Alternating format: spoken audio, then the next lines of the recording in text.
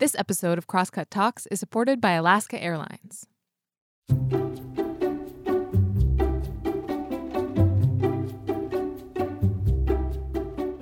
Hey, welcome to Crosscut Talks. I'm Mark Baumgarten, the managing editor at Crosscut, and today we're talking about race. And this week's guest is more than ready for that conversation. In fact, Ijeoma Oluo has been having that conversation for a while. After all, her breakout book was called So You Want to Talk About Race. That book came out in 2018, a couple years before the murder of George Floyd fueled a nationwide conversation about race, drawing hundreds of thousands of protesters into the streets, eliciting commitments from businesses to do better when it comes to equity, and sending books like hers, including hers, up the bestseller charts. But 2 years on, where has all that conversation and commitment led us? And where do we go from here? That's the topic of this talk, which took place in early May as part of the Crosscut Festival. In conversation with Seattle Times journalist Naomi Ishisaka, Oluo offers a clear-eyed overview of the state of race in the country right now.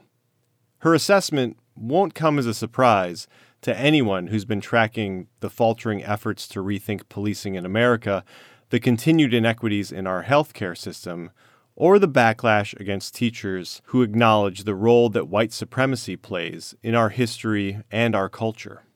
But Oluo's strengths are not only in seeing things as they are, but also in seeing what it would take for them to truly change in a meaningful way. This conversation and all other conversations on the social justice track of the 2022 Crosscut Festival is sponsored by Waldron, which would like to share the following message. Waldron helps organizations and people to reach their full potential, guiding human-centered journeys to organizational and professional success with courage, compassion, and discretion. Clients seek out Waldron when their brands are on the line for impactful board consulting, organization and leadership development, executive coaching, career transition, and career management. Waldron is proud to support Crosscut, a forum for truth and dialogue that increases knowledge, understanding, and compassionate participation. I hope you enjoy the conversation. If you have any feedback, please send it to talks@crosscut.com. Okay, on with the show.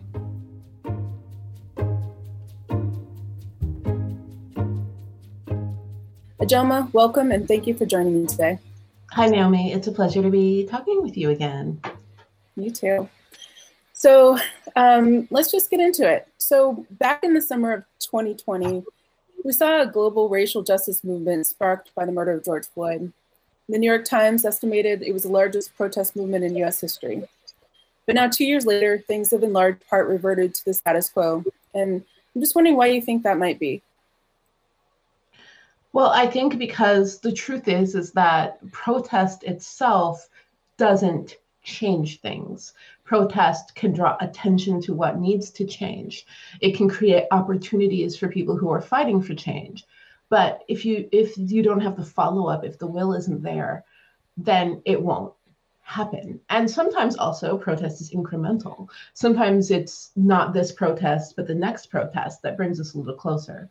But I would say that, a lot of what we saw in the uprisings of 2020 was a lot of outrage, rightfully so, but also a lot of people trying to figure out what they could do to feel better as quickly as possible. And so getting out, yelling, screaming, that can make you feel better if you are not the target of the systemic racism that will continue on after people feel better. And so a lot of people gave statements, a lot of companies gave their, platitudes. They, verbally affirmed their commitment towards anti-racism, but structurally, it was limited to what would make the majority feel better at the time. And so where we saw systemic change enacted, where we saw things like perhaps youth jail projects being canceled, we saw lasting change, right? Where we saw cops being removed from schools, we saw lasting change. where we saw these things that we could get in writing that actually changed the way our systems work. We saw change that we can build off of. But where we saw diversity mission statements, vague promises to do better, people kneeling together for photo ops, none of that is actual change. And a lot of that sufficed for people who don't have skin in the game. And so that's why we are where we are. A lot of people asked me in 2020, what's different about this? And even as we were in the middle of these uprisings, I remember saying, you can't tell what's different about this now. You can ask me 5 years from now what's different about this. We'll only know based on what we do with this moment. Yes, there was an unprecedented amount of outrage and an increase in awareness, but an awareness only provides you the opportunity to better act should you choose to act. And a lot of people chose not to act. Right, and we also saw that some of those more systemic changes, things like policing reforms or changes to, how we prosecute low-level misdemeanors and things like that, have kind of flipped back the other direction. So even the things that did have some teeth, they were few and far between. But even those, like you said, like they still kind of reverted back to the water level, which is, the status quo. And some went even further in reverse. And that's important to recognize. Like once people who weren't going to be, long-term activists around this, people who just wanted to feel better in the moment stopped looking, then those who were actually really frightened by what we were able to accomplish were like, quick, let's get what we can right now. And let's capitalize off of the fear that everyone else who's invested in this sort of violent white supremacy has right now to push even further. And that backlash is a common cycle. We see it all the time. And it doesn't mean we don't keep pushing. It means we have to be aware of that and we have to fight back as hard. And we need to stop relaxing the moment we're given a little bit, because even the little bit we got wasn't enough. Certainly wasn't enough to relax, right? But that's what a lot of people did. The activists that were fighting before 2020 are still fighting now, right? But the people that were supporting them and giving them the attention, the funds, all of, that they needed to push for these things they've been asking for years and decades, disappeared. And then while they were gone, power reverted to where it's always been, and order was restored, shall we say. And a lot of people decided they were going to try to make sure that something like this couldn't happen again. And it's no surprise that this is at the same time we're seeing the, anti-critical race theory movements coming as well, because a lot of people said, oh, I want to make sure that my kids don't actually understand how this works next time there's protests. I don't want to see my son out there. I don't want to see my kid out there. I don't want to have arguments with my family about what I'm supporting or not. So I would really rather they don't understand how this ties into the history of this country. And I was also asking about, which is this focus, some would say obsession, critical theory. Do you think that it's a strategic sort of keep your eye on something else so you can't focus on the thing that you were focused on before?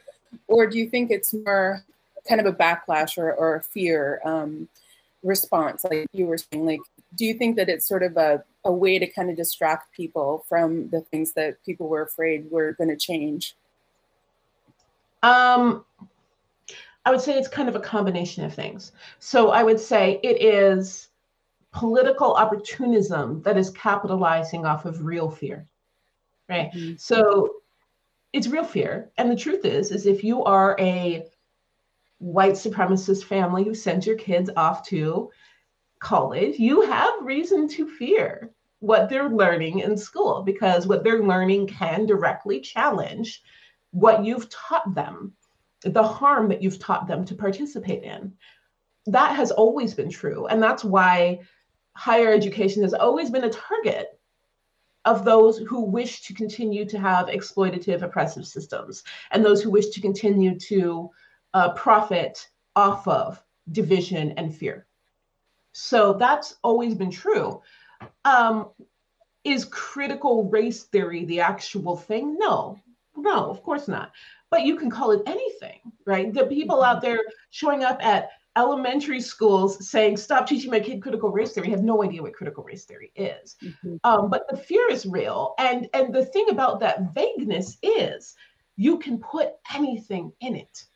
You could put anything in it and say, this is the fight. So the people leading this are opportunists, right? The people leading this probably have no emotional connection to what's being taught or what isn't being taught. But they do know that they can fire up a lot of terrified parents and, then get political power.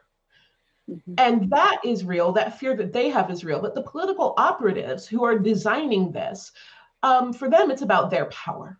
And so we have two levels of this going on where, the people who are saying you should fear critical race theory absolutely know what critical race theory is and absolutely know that, it's not something being taught in their kids' elementary schools, and that, it's not even why their kids are, coming home from college challenging their ideas. But what they do know is it shores up their political base to have a strong join with me to fight this, and to give people something they feel like they can do in a world that terrifies them because it's a world that's changing in ways that they don't understand.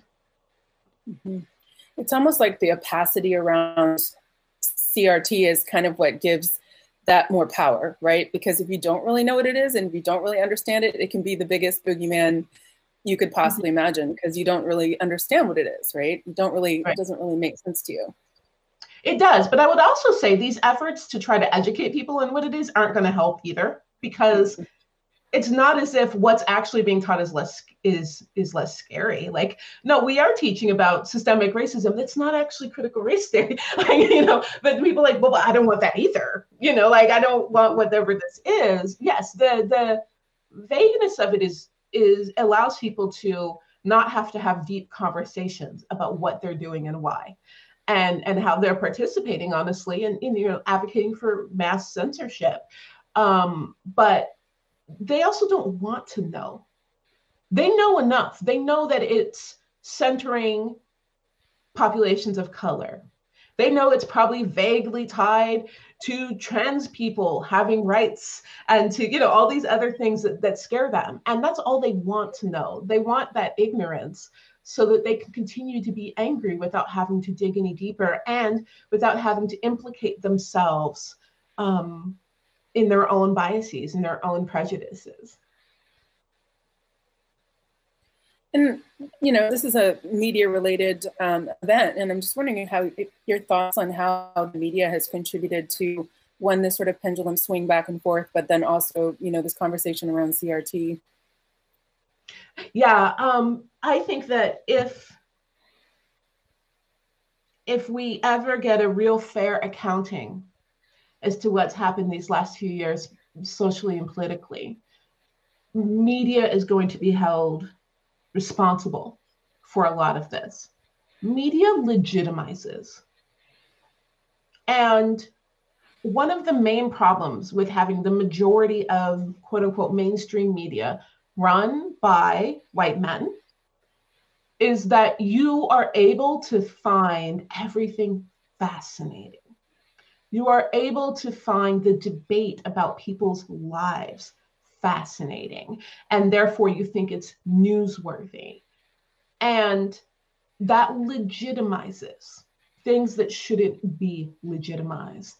It is too late in the day to be debating the humanity of people of color, the humanity of disabled people, the humanity of trans people. And yet, because it fascinates white cis men, they'll say, but let's talk about it. And what that does then is it says, oh, it's not settled. There's still space for this debate that's killing people, this debate that's justifying removing people's rights and safeties. And media plays a part in it because so many people making decisions never have to think, what impact will this piece have on my life? And we legitimized violent white supremacy during the Trump election. We've legitimized trans misogyny during these debates over trans people being able to use restrooms, to play sports, right? We've legitimized all of these things by saying, but let's keep talking about it. There are things we don't, there's a reason why we don't have articles saying, murdering your boss, is it okay? Right? Because we know it's not. And to have the people like, that's absurd. Why would you have that debate? That's absurd, right? Well, I argue it's absurd to say, should we do something about Black people getting murdered by cops? Like, that's absurd. And yet we keep doing it and legitimizing it, and allows people to stay in places of bigotry. It allows systems to say, you know what, we'll wait and see how this shakes out before we do anything. And they played a part in that because they were fascinated, because they had nothing to lose. And they really valued their own entertainment over the safety of the people impacted by what they were, quote unquote, debating. And I think that there's something to be, I hope that we can learn from that. I don't see any indication we are. But when we look at the people who would have known who Milo was if it weren't for all of the fascinated people on the left who were like, well, let's find out, right? Like, who would have known who a lot of these people were? Who would have taken any of these things seriously if it weren't people going, oh, let me go behind the scenes. This is I'm so curious, And it doesn't mean that we don't need to be aware of threats. There are real threats out there, but it's not what we're being made aware of. We are being fascinated by the personalities and the motivations behind these real threats, instead of saying, this is the threat. Here's the people who will be impacted by this threat. Let's talk about them and their lives, and what needs to happen to address this, and not let's investigate the motivations behind this threat and the fascinations. And is it really a threat? We need to be more clear. And media, when it's run by people with a lot of privilege, they don't see the urgency. And they only see it when it comes to them, when it's too late. And then they're like, how did this happen? And they played such a huge part. Right. I mean, and it's almost like an intellectual exercise you're describing versus an actual an actual approach that resonates with the humanity of the people that are being discussed, right? Or connects with the humanity of the people being discussed. So I'm curious if you have any thoughts or examples of positive efforts that you think you've seen to shift systems that uphold white supremacy, like things that are actually making a difference, actually working.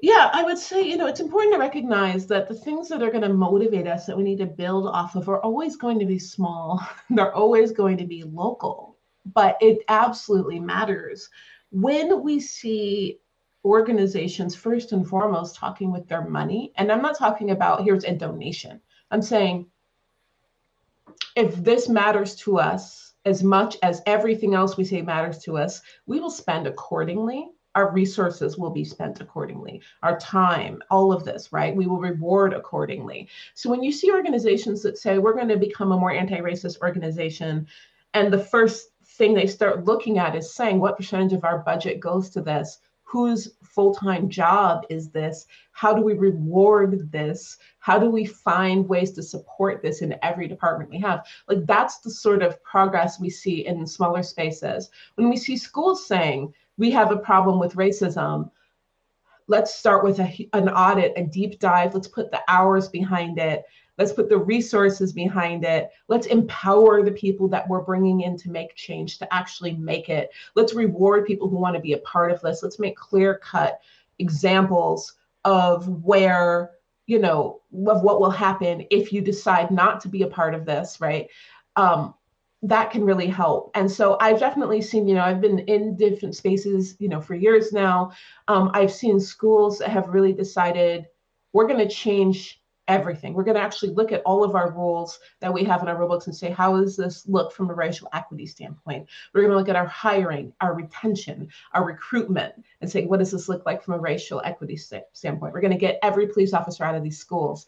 We're going to look at who's getting suspended and who's not, right? Like those sorts of things absolutely matter. When it comes to things like policing, very few things. I mean, there's important things, right? Like getting, appointment for King County Sheriff, right? Like that matters. That matters a lot. That sort of accountability matters, right? But nothing major that I could point to in that arena. There are different spaces, of course, and looking at like KEXP's very public steps towards racial equity. They're still in the very beginning of that, but those are real things where you can see actual shifts in budget and policy and procedure that matter. They still, all these places have a long ways to go. But the truth is like, I want people to think small. I don't want people to think there is something that the White House could pass today that's going to do this. And instead think there's something my church could do today. Mm-hmm. There's something my school or my kid's classroom could do today. There's something I could do today in the office, because the truth is that all of these systems are what impact our lives the most. If you're a Black person and your race is one of the most definitive factors of your health, wealth, and well-being in this country, it is because when you walk into your office, you are viewed as a Black person and you're interacting with a system that is hostile towards you, right? Because when you go into your doctor's office, you're interacting with a system that is hostile towards you. When you go grocery shopping, you're interacting with a system that's hostile towards you. All of these things are the things that actually kill us day in, day out. Like, yes, it will make news when police officers kill us. It doesn't make news when we go to the doctor complaining of chest pains and we're told that we're pill taking. It doesn't make news when our blood pressure is high because we're constantly being told that our attitude needs to be checked at work. It doesn't make news when our kids are suspended and expelled from school, right? But that's what actually kills us. That's what we fear. And that is where people have the power to make the most change. And so I want people to first figure out what's happening where they are. What is happening in your office? What is happening in your kid's school? What is happening in your church group? What is happening in your city? Pick an area, figure out what's happening. Listen to the people of color in those spaces who've been saying what change they need, and figure out, how can I help this? How can I amplify this? How can I be of use? And that matters so much more than who you vote for. It matters so much more than what you share on social media. That's where the work really is.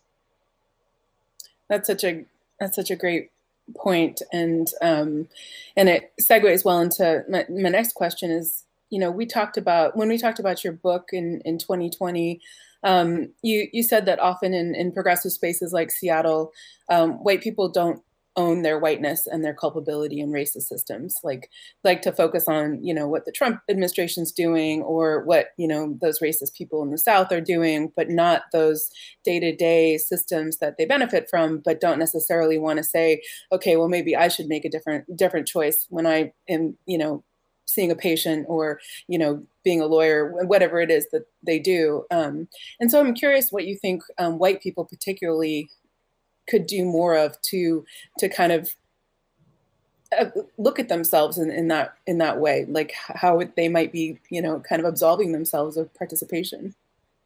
Yeah, that's a really great question. There's a really, really good book called White Identity Politics by Ashley Jardina. And she's a sociologist, and she really looked at like what activates white identity. What does that look like? And what she found, which is what a lot of, I'd say people of color in this country know, which is that oftentimes white people don't think consciously about whiteness and their own whiteness. It is a reactionary identity. It is something that you're aware of only when it seems to be under threat. Because this is a white supremacist country, white people are able to think of American as a stand-in for white. Mm-hmm. And so when something happens to challenge the way they see America or their connection to it, suddenly they're white. And so the great awakening of reactionary violent white identity that we saw with the election of President Obama that has carried through and really directly led to what we've been seeing these last few years is really people going, America doesn't look like me now. So now I'm white and I'm under threat. And that is dangerous. An identity that you don't name for yourself, that you don't take responsibility for, that you allow others to name for you, is a dangerous identity.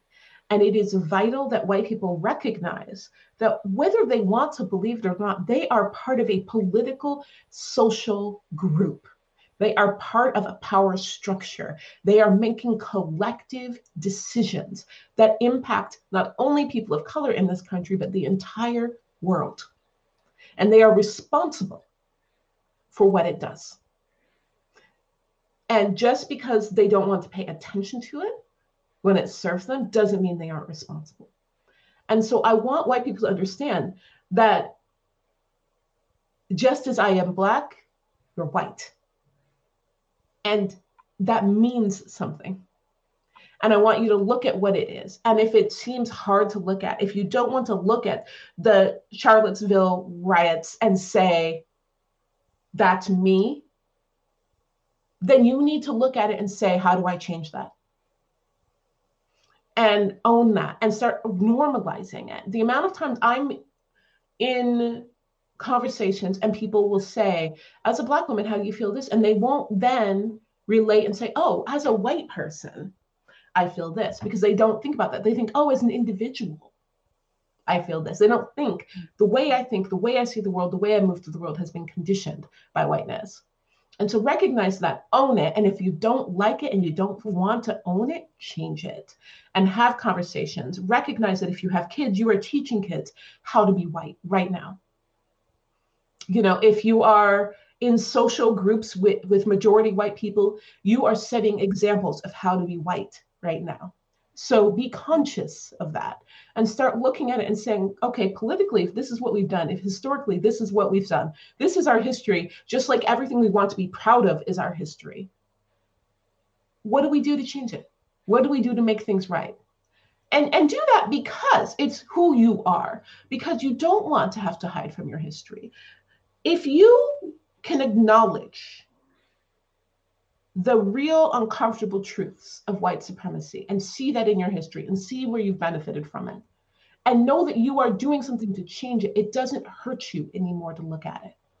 It doesn't shame you to look at it. It only shames you when you don't want to do something about it, when you want to continue to benefit from it. There's a part of you that says this is wrong, and that's what you hide from.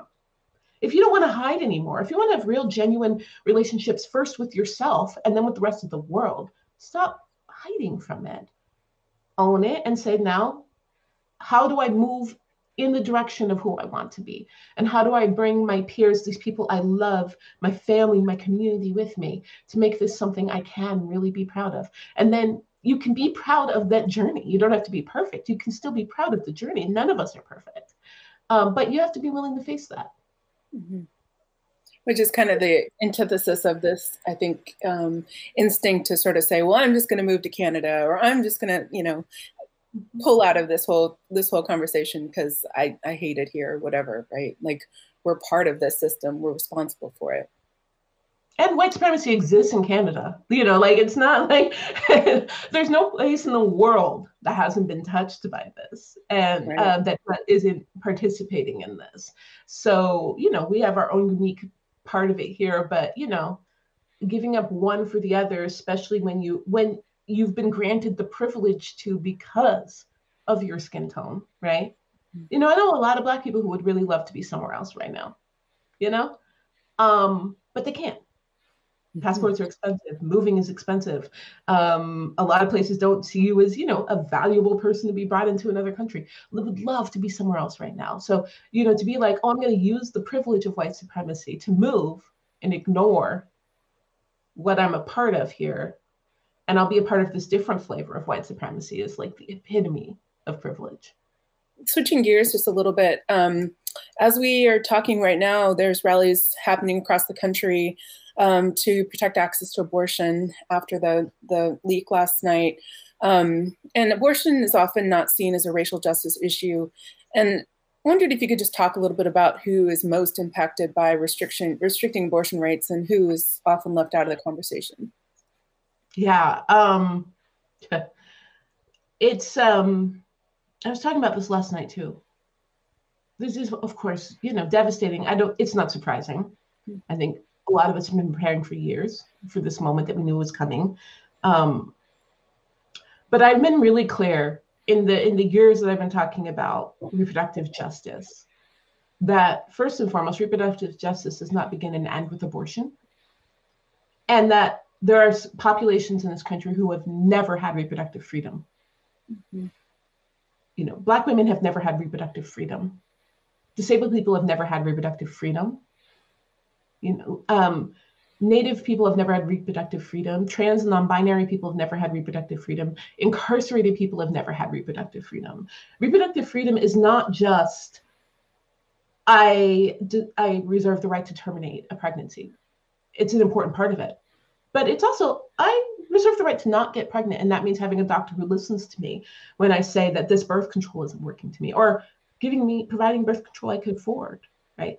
Or it means I have the right to have affirmative consent in my sexual relations. I have the right, even if I am incarcerated, to make a decision over my body. I have the right to become pregnant, should I choose to, even if I'm disabled. I have the right to medical care. I have the right to watch my children grow. All of that is reproductive freedom. And that has never been fully granted to so many people. But if you have privilege, you view it at your right to make this choice that you came to fully because you had these other privileges. Now, that being said, having been denied all these other avenues of reproductive choice, the right to an abortion is often all that many people of color, poor people, disabled people, trans and non-binary people have. And to lose that is gutting. And it is so disproportionately going to impact our communities. Those of us who cannot travel, those of us who don't have the resources, those of us who don't have that power and protection and support, those of us who are less likely to have choices to stop us from even having to make an abortion choice, right? That they will be most impacted. And I want people to understand that, because in 2016, I remember speaking at a Planned Parenthood event and saying, so many people in the audience right now are crying for a future that has already happened to us. Mm-hmm. And I'd say that's where we are still. And so I want people to look at that and say, what can we do to broaden reproductive justice and freedom? That will all help right now. What can we do to invest in the ways in which marginalized populations have continued to work to get access to reproductive care, right? That has existed and will continue to exist. What can we do to try to increase and ensure our rights? And what can we do that can't be taken away? Because I really do want people to understand there is no way our freedom is ever going to really be granted to us in a white supremacist, capitalist, misogynist system, right? It needs power and control. We can momentarily have some semblance of choice and protection, and it will be taken from us anytime we are a threat, anytime our freedom becomes a threat. And that's what we're seeing right now. And so we have to look at, what does permanence mean? What does it mean to permanently secure reproductive freedoms? What would we need to build around and outside of our systems in order to get that? And that's what I really want people to start looking at. We'll be back with more after this message. Dreaming of a long-awaited vacation? Take your travels to the next level with Alaska Airlines. They're committed to providing a higher standard of safety and cleanliness throughout your journey. From mask requirements and touch-free options to HEPA filters on board and fresh air every 2 to 3 minutes. Plus, their award-winning loyalty program, Mileage Plan, makes it easy to earn and redeem miles wherever you go, including destinations worldwide, thanks to their One World Alliance membership. If you're ready to land a low fare, next-level care, and the best experience in the air, book now at alaskaair.com.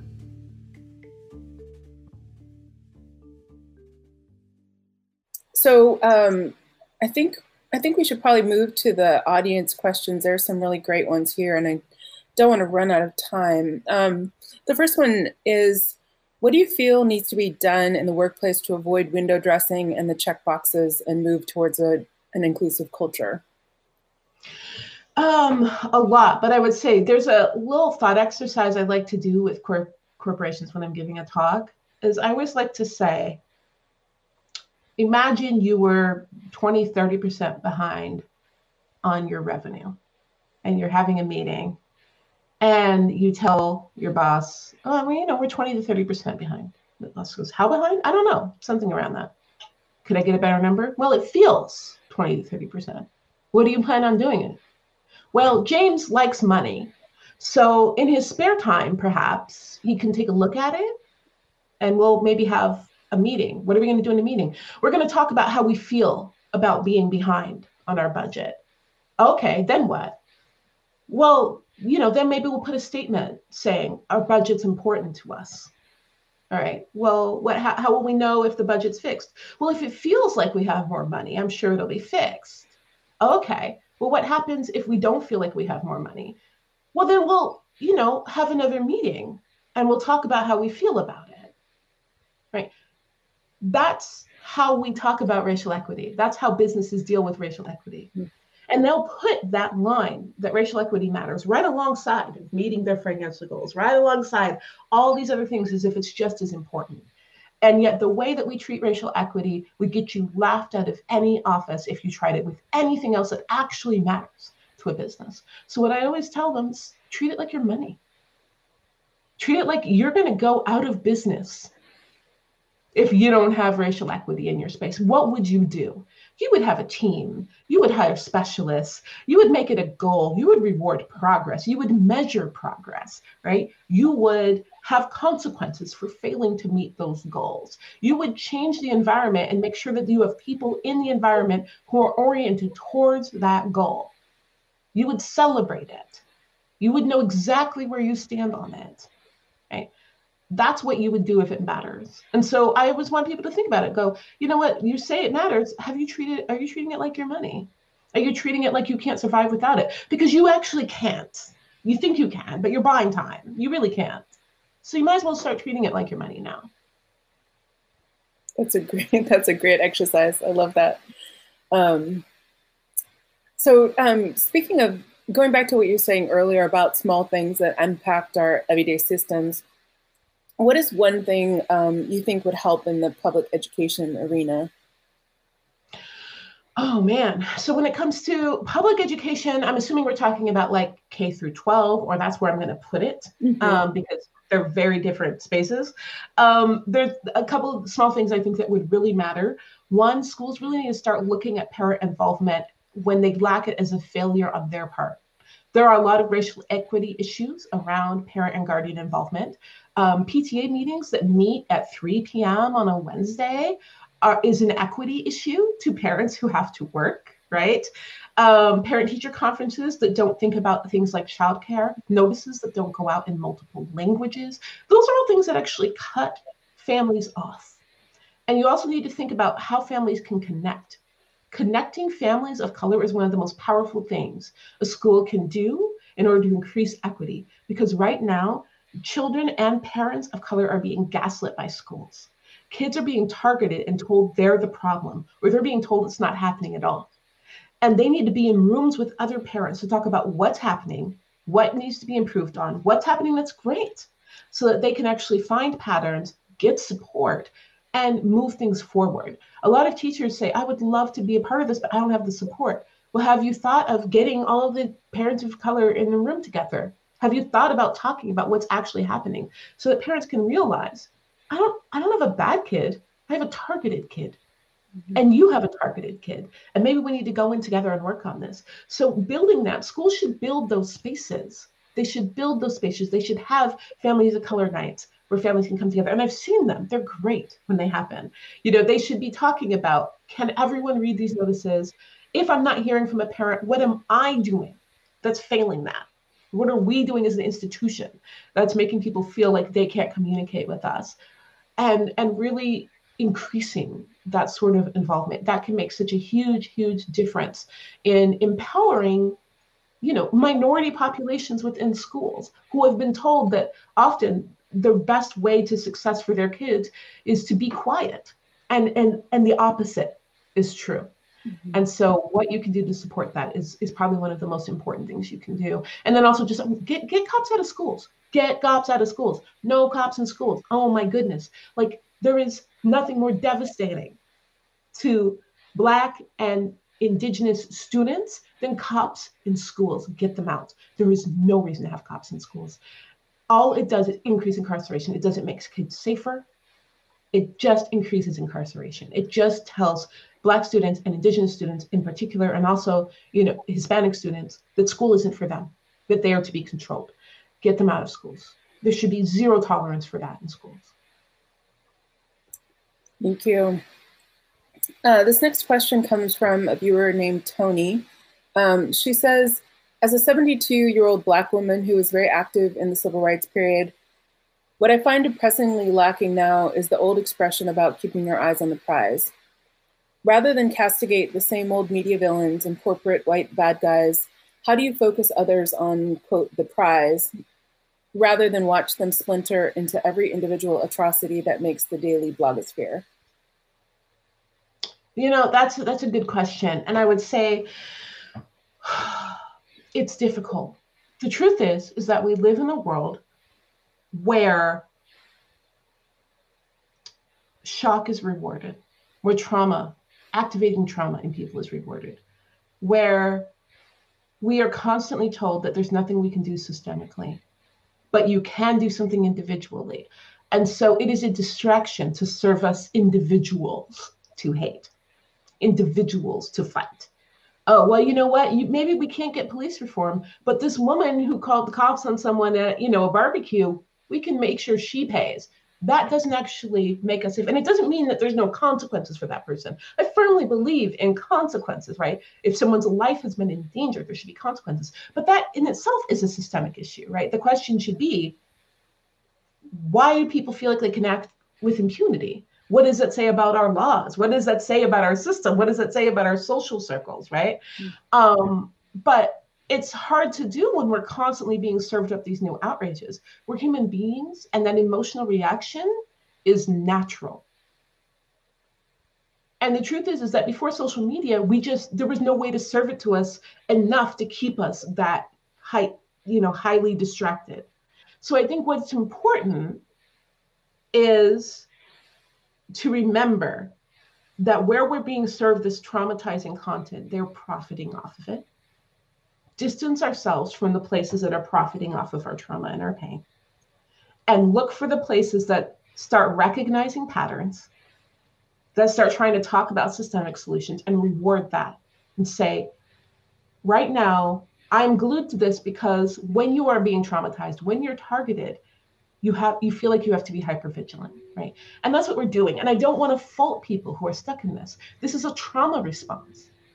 When you are being targeted, you become hypervigilant. You start looking for what's happening because you don't want to be caught by surprise. And then we are being served more of it that increases our trauma, that makes us more hypervigilant. So I don't want to demonize that. I don't want to shame that. I want us to try to recognize that that is being done to us.